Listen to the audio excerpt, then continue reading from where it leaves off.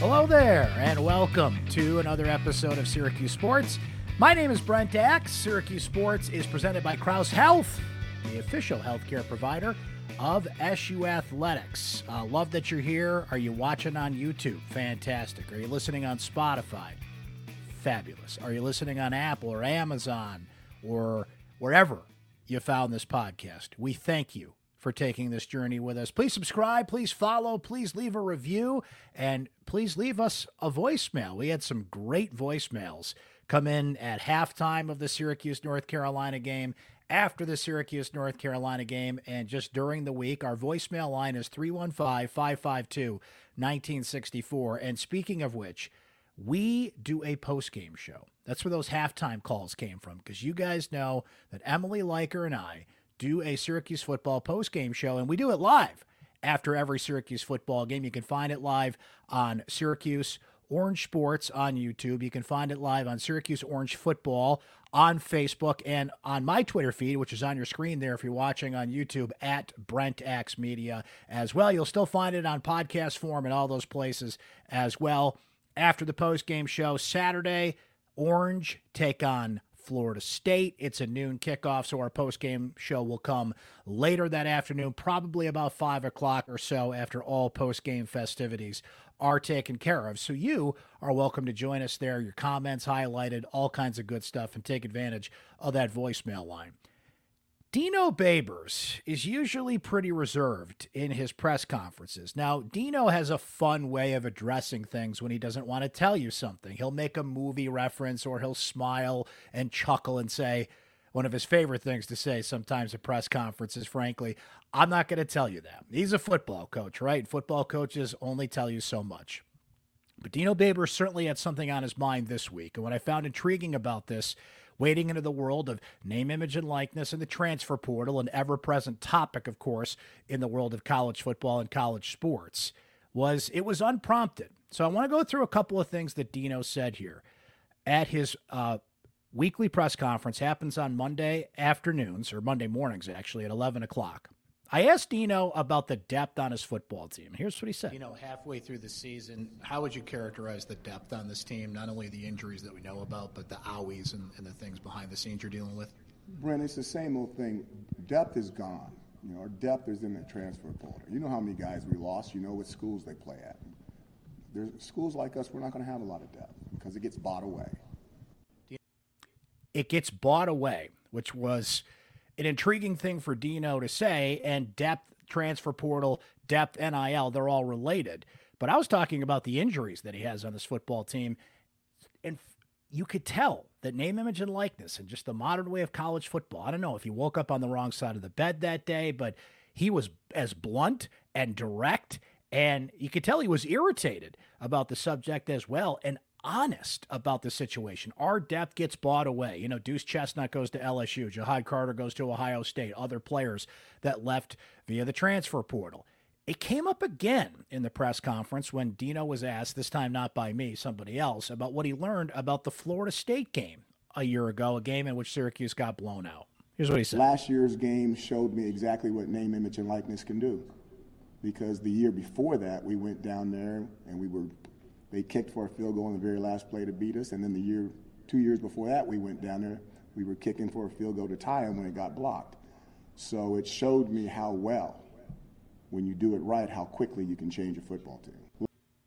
Clearly on Dino's mind. Again, a question not necessarily about NIL, but he brought it up again. So when it was my turn again in the rotation of the reporters asking questions of Dino on Monday, I had to ask directly this time about name, image, and likeness. Here's what he said.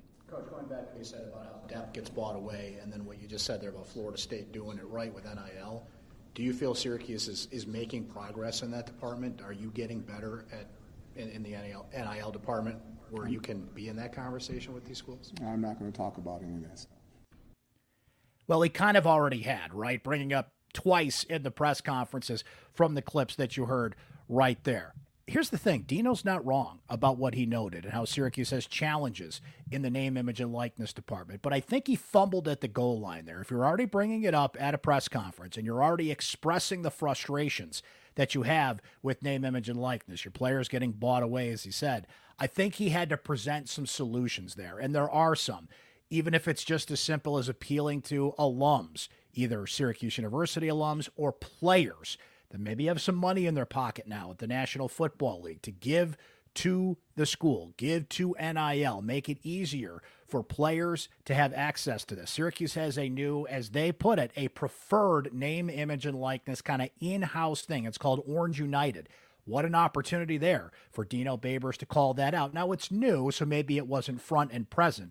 But to say, I'm not going to talk about that stuff after you had talked about that stuff, I thought was strange. And I think Dino would have a lot of people on his side here. I thought the reaction on social media, and man, did this blow up on social media, was something along the lines of, if you had to kind of condense it down, that Dino's not wrong, but that's not the way to handle it. Had Dino got over the goal line, made the appeal, I think people would have understood. It's part of the gig these days. Mark Stoops at Kentucky on his radio show this week flat out said, fans have a right to complain, but we need more name, image, and likeness money. Now, he was asked about competing with Georgia, which, I mean, that's a very tall task for anybody, even Kentucky, Syracuse, no matter who we're talking about here, but made the direct appeal. Mike Gundy at Oklahoma State this week flat out said, why build facilities? Just put the money into NIL. He said, I don't agree with that, but that's the way of the world today. Syracuse, obviously, just a couple of weeks ago, very proud of the fact, the Lallies donating upwards of $25 million to build the new football complex and the new football facilities, which are needed, by the way. But I think it's an interesting discussion these days about where you pool your money, where you get people to donate, either name, image, and likeness, which has a much shorter shelf life because these players are only here for a couple of years, or facilities, which, will last much longer in that case. But in the case of the facility, Syracuse only caught up with some of the schools in the ACC and certainly have not exceeded some of the schools in the ACC. And that's been in the shadow of one of the best basketball facilities in the country in the Mello Center. So Dino Babers, as blunt, as opinionated, and as upfront as we've seen him, frankly, let's see more of that. Let's see him use that opportunity to reach out. Here we are in year 8, and he rarely does that. He has held himself back on certain things. He has a way of expressing himself.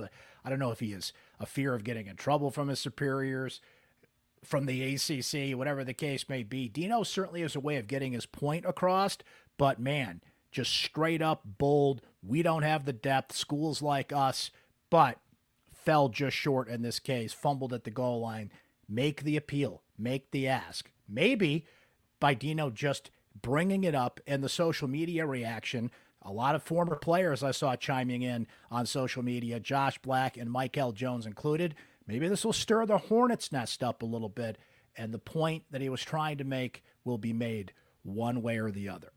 Well, we know this. Syracuse has 6 games to go and 6 down. We're at the midway point of the 2023 season. I brought in my colleagues Chris Carlson and Emily Leiker, who also cover football for Syracuse.com and the Post-Standard, to have a little fun. Our midseason awards you can find on Syracuse.com and the Post-Standard, and it's all the stuff you would expect, offensive MVP, defensive MVP, and things of that nature. But we had some different categories that we got to. Hope you enjoy it. To steal a phrase from Scott Hansen, we've gone triple box here. Emily Leiker, Chris Carlson, Brent Axe, Syracuse.com. Now, if you go to Syracuse.com or your Post-Standard newspaper, you will find our midseason awards. Offensive MVP, defensive MVP, ACC prediction, things of that nature. As kind of a compliment to that, we wanted to do, I guess, guys, what I'll call the other midseason awards here, the offbeat midseason awards, and look at some things that didn't quite make our official midseason awards.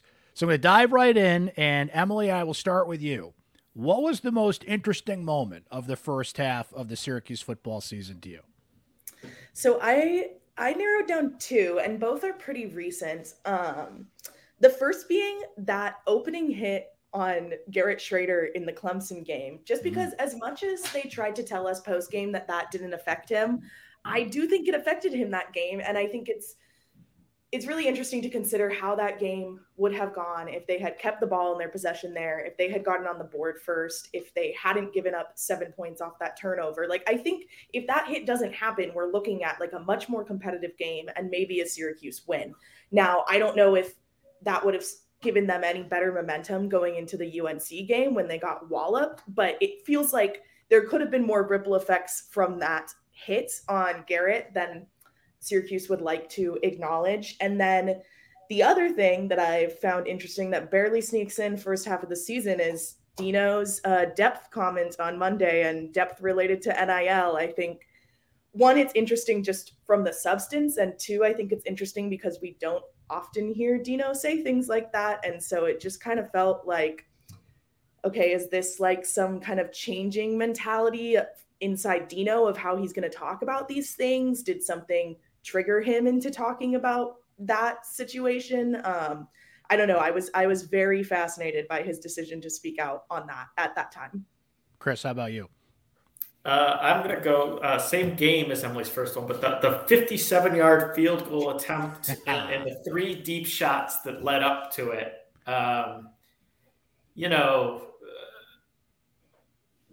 then the answer, right? That, well, he can make it. It's like, okay, but that doesn't necessarily tell me anything about whether there was strategy in taking that chance at that point. And the fact that Jason Beck called the 3 deep passes seemingly didn't try to make it any closer, right? There was no communication. Hey, I want to kick a field goal on 4th down. Can we dial up something that gets 4 or 5 yards here? Or maybe there was, right? Maybe it wasn't there and Schrader just threw it deep, or maybe Garrett just decided to throw it deep. But it was the opposite of complimentary football. Mine was the Colgate game and how fascinating that was. No, I'm kidding. It is what Emily brought up, that presser on Monday. I mean, for Dino twice, by the way, to bring that up when he wasn't even asked about it. Now, my depth question, I think you can relate to NIL and you can connect the dots. There are players are getting bought off. But the question I asked was about just the depth of this team. I said, how are you affected by the injuries that we know about, the players that are out for the year, which is at this point 4, and maybe some behind-the-scenes things and owies, as Dino likes to say. And he directly related that and forcefully related that to NIL, and our players are getting bought away. It comes up again when he's asked the lessons learned from the Florida State game last year. Again, they lost 38-3, and how Florida State does it right with NIL and the transfer portal.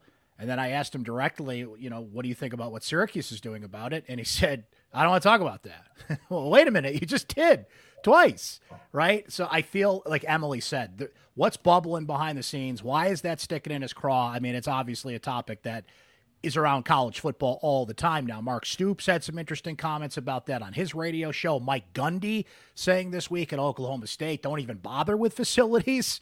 They just put all the money in NIL. So more to come on that for sure. And Dino was as blunt as I have seen him, particularly to a question he was not directly asked about. So let's stay in the interesting department. And the most interesting thing that you have heard from a player, and I'm going to lead this one off, okay?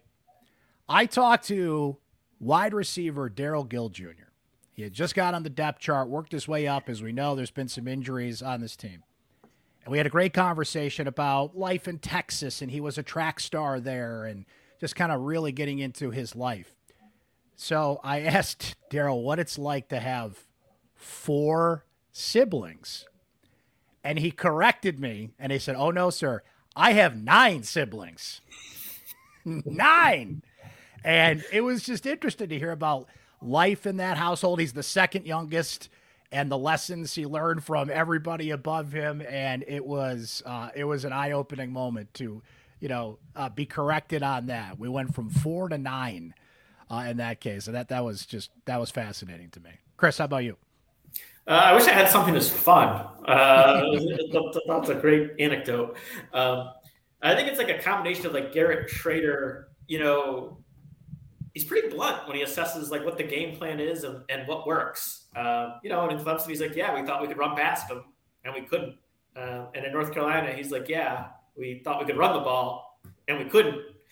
And then the comment after that game that felt like they didn't have an identity.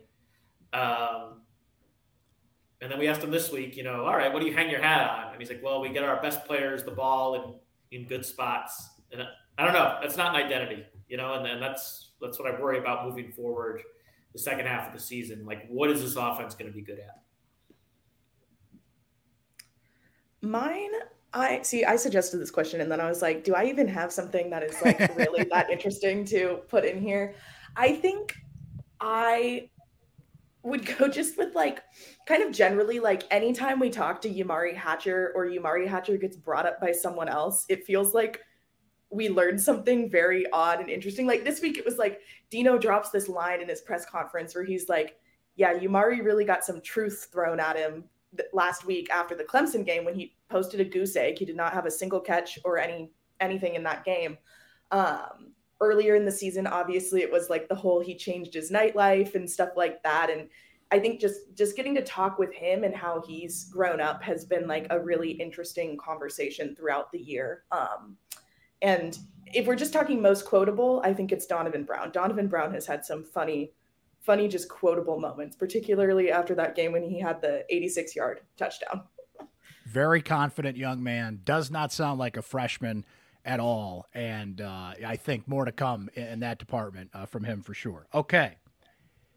What was I thinking? This could be a prediction officially made on Syracuse.com, a comment made just between the three of us, just something that you completely misfired on here in the first half. Emily, I'll start with you. I think this is something we all kind of misfired on. And again, like not to keep bringing up the Clemson game, but like the fact that like Garrett Schrader could have saved them in this Clemson game, like that was a storyline we here at Syracuse.com really played up heading into that week. And it ended up being like Garrett's worst game of the season. And again, there's like so much with like the fact that he took that really hard hit and like just perception wise, I know all of us were thinking that he was affected by it, but then it's like, okay, he said he wasn't.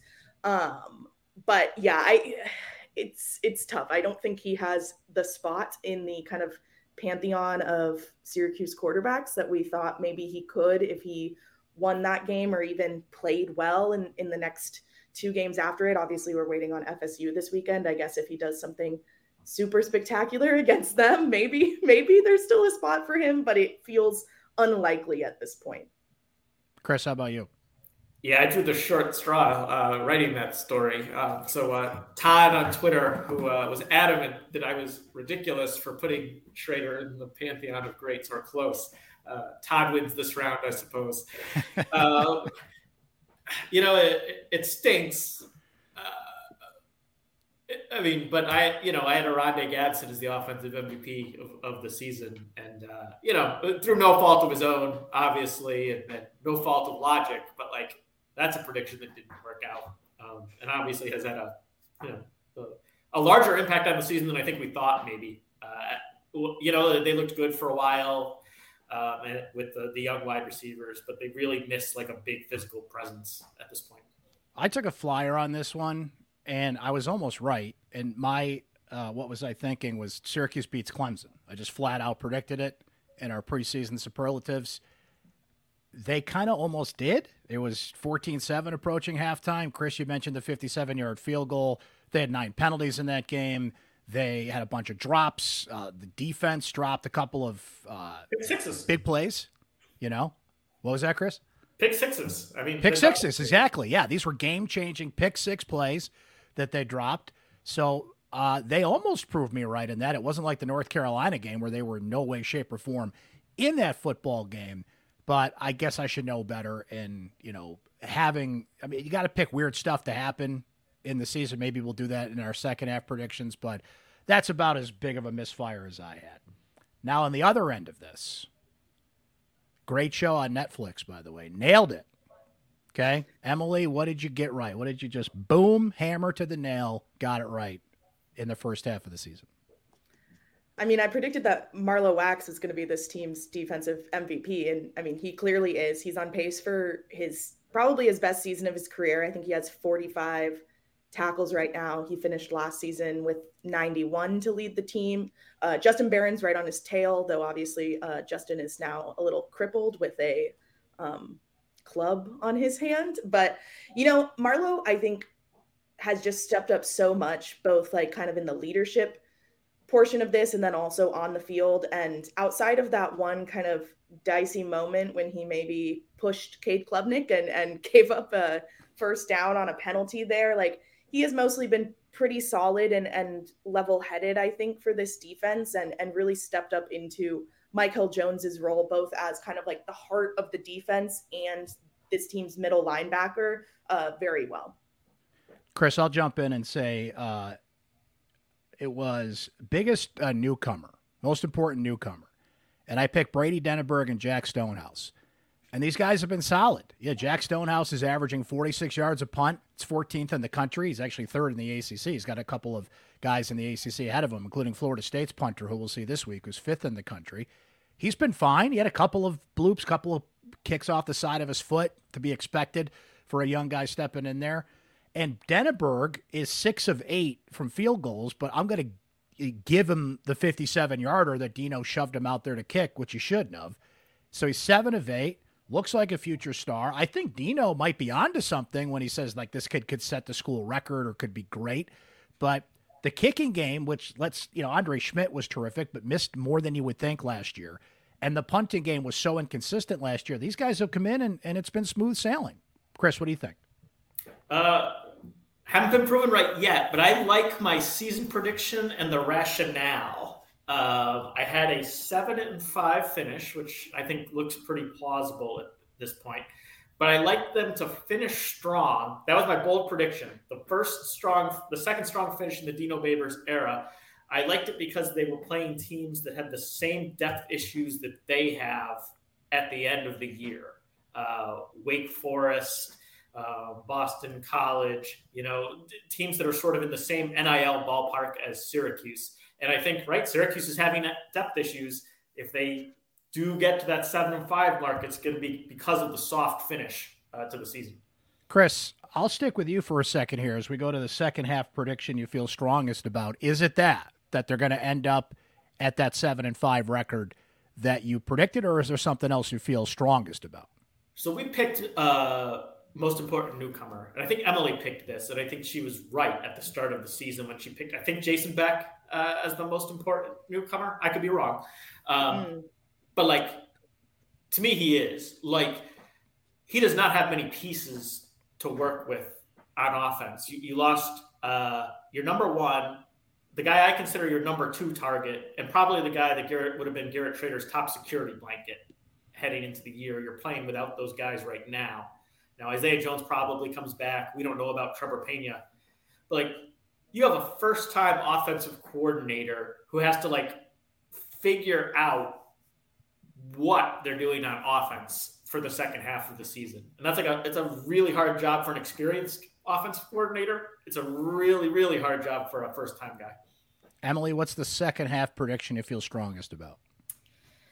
Kind of going with Chris and what he had just said about nailing the season prediction. I also had 7-5, and part of my season prediction was that they're going to drop one to someone who's unexpected here at the end of this slate, 1 or 2. And I think that's definitely possible. I mean, Georgia Tech, I think, is a lot better than we thought they were going to be during the season. I think that's a possible game that SU drops. Everything I've heard about traveling to Virginia Tech is that it's a lot harder than it appears to be on paper, even when Virginia Tech isn't very good like it is this season. So I think that's another one they could drop. I still think this is a team that finishes 7-5 or maybe 6-6. But I feel pretty confident about that there's going to be another 1 or 2 games that they drop that people thought they should have won. That's kind of a clean sweep for the three of us because that's what I feel strongest about. I've talked to some people that have talked to people high above, if you will, and there's an expectation that they're going to win, and I'm doing the math in my head, to win out and go 9-3. That's not going to happen just by, I think, the injuries on this team, what you brought up, Emily. There's going to be a WTF game where just what happened there kind of thing. And then I just think Syracuse, I hope Chris's prediction comes true and we see a stronger finish and this team is interesting, but they just don't have that kind of track record. And given the rate of injuries we've seen and the challenges to the depth that are there that Dino admitted already, I feel good about 7-5. I feel good about this team being able to win a few games down the stretch that they're supposed to win, even with all the road games or neutral site games that are there. And I would kind of put that as a tie of, if I could create a category, things I'm most intrigued about. Second half storylines that intrigue you is next, but I don't want to take the answer from anybody there, but there's just so many road games and neutral site games on the back end of the schedule here. But I think they will navigate that. They'll be 7-5. They'll go to a bowl game. So on that note, we all think they're going to be about 7-5, which means they'll go 9-3 because we just jinxed it, right? But that leads me to the next question. And Chris, I'll start with you. The second half storyline that intrigues you the most. Oh, boy, I think I just blew it on the last answer, right? But it's just how they coax offense out of a team that doesn't have an offensive line, doesn't have reliable wide receivers, and a quarterback who is very game at running, but doesn't seem like a guy who's going to stay in the pocket and sling the ball around. I don't know. We'll see how smart they are. Emily, how about you? I think, I don't know. I waffled on this a little bit. I think a guaranteed intriguing storyline is going to be whatever happens at Virginia Tech, because if they can come out and crush Virginia Tech, then I think they're in pretty strong position to get where they need to be by the end of the season. If they lose to Virginia Tech, I do worry about a slide continuing and things going really downhill for them. So I think that game is going to be very intriguing. Another storyline I'm intrigued by, but is kind of just more a possibility right now, is what happens to Dino Babers if this team finishes 6-6? Because this is something we've talked about, all of us, at different points, but it just feels like if they can only hit that .500 mark, what do you do with a guy who only has 1 year left on his contract? Do you give him a 2-year extension, give him a little bit more time, give him a 1-year extension, whatever it may be? Or do you just decide that this is a time to cut ties? I don't know. I think 7-5, 8-4, they likely extend him for a couple years. 6-6, I don't know what they do. I think if he finishes below 6-6, it's going to look bad for them if they don't let go of him. But 6-6 is kind of this weird point where it's what will Syracuse do? It is. It's such a fascinating record because there would be no optimism, none. They played a soft schedule. They only went 500, but it would be the first time the team's gone to back-to-back bowl games in 10 years. So not bad historically over the past 2 years. Does Syracuse fire a football coach for, performing not bad by its recent standards, at least? Emily, I think you nailed it, and it's mine too. And it's not just how they handle the situation. To me, it's when. All right, so as the ticker goes up, and let's say you get to 6 wins, do you just announce the extension right then and there? Ticker gets up to 7 wins. Do you just put all doubt aside that you're going to have a coach in a lame duck season next year without a contract and say that Dino Babers has been extended, and by Syracuse methods, they will not tell us for how long, but they will say a lot of things about security and we know who the coach is, and we're an ascending brand with a coach who has built us back to the promised land. Certainly 8 wins if that comes in the regular season or at a bowl win. So when do you announce the extension? If you announce the extension, 6-6 to me, that's tough because Chris said it. What's the standard here? It's pretty much, whether you agree or disagree with it, get to a bowl game. If Dino gets into a bowl game, can you fire him? Can you move on from him? Can you let him retire? I mean, I think you can, just speaking generally. I'm not saying that's what they should do, but Mike Elko at Duke, Deion Sanders at Colorado, Jeff Brom at Louisville, it can work. Right? And Chris, you said it, what's the motivation? What's the energy there? I don't think you're going to put a jolt into the fan base, but you also, I believe, Chris, I know you disagree with me on this, so jump in here. I don't think you can have a coach without a contract next year. So I think John Wildhack's in kind of a rock between a hard place there. I think they probably have to choose, and you can extend at Syracuse, you can extend without putting a lot in the buyout, and we can't get the contract, right? So you can extend, but not really extend a lot. But I don't know, like in the world of the transfer portal, where you can flip a roster in a year and players can leave in a year, like it doesn't matter.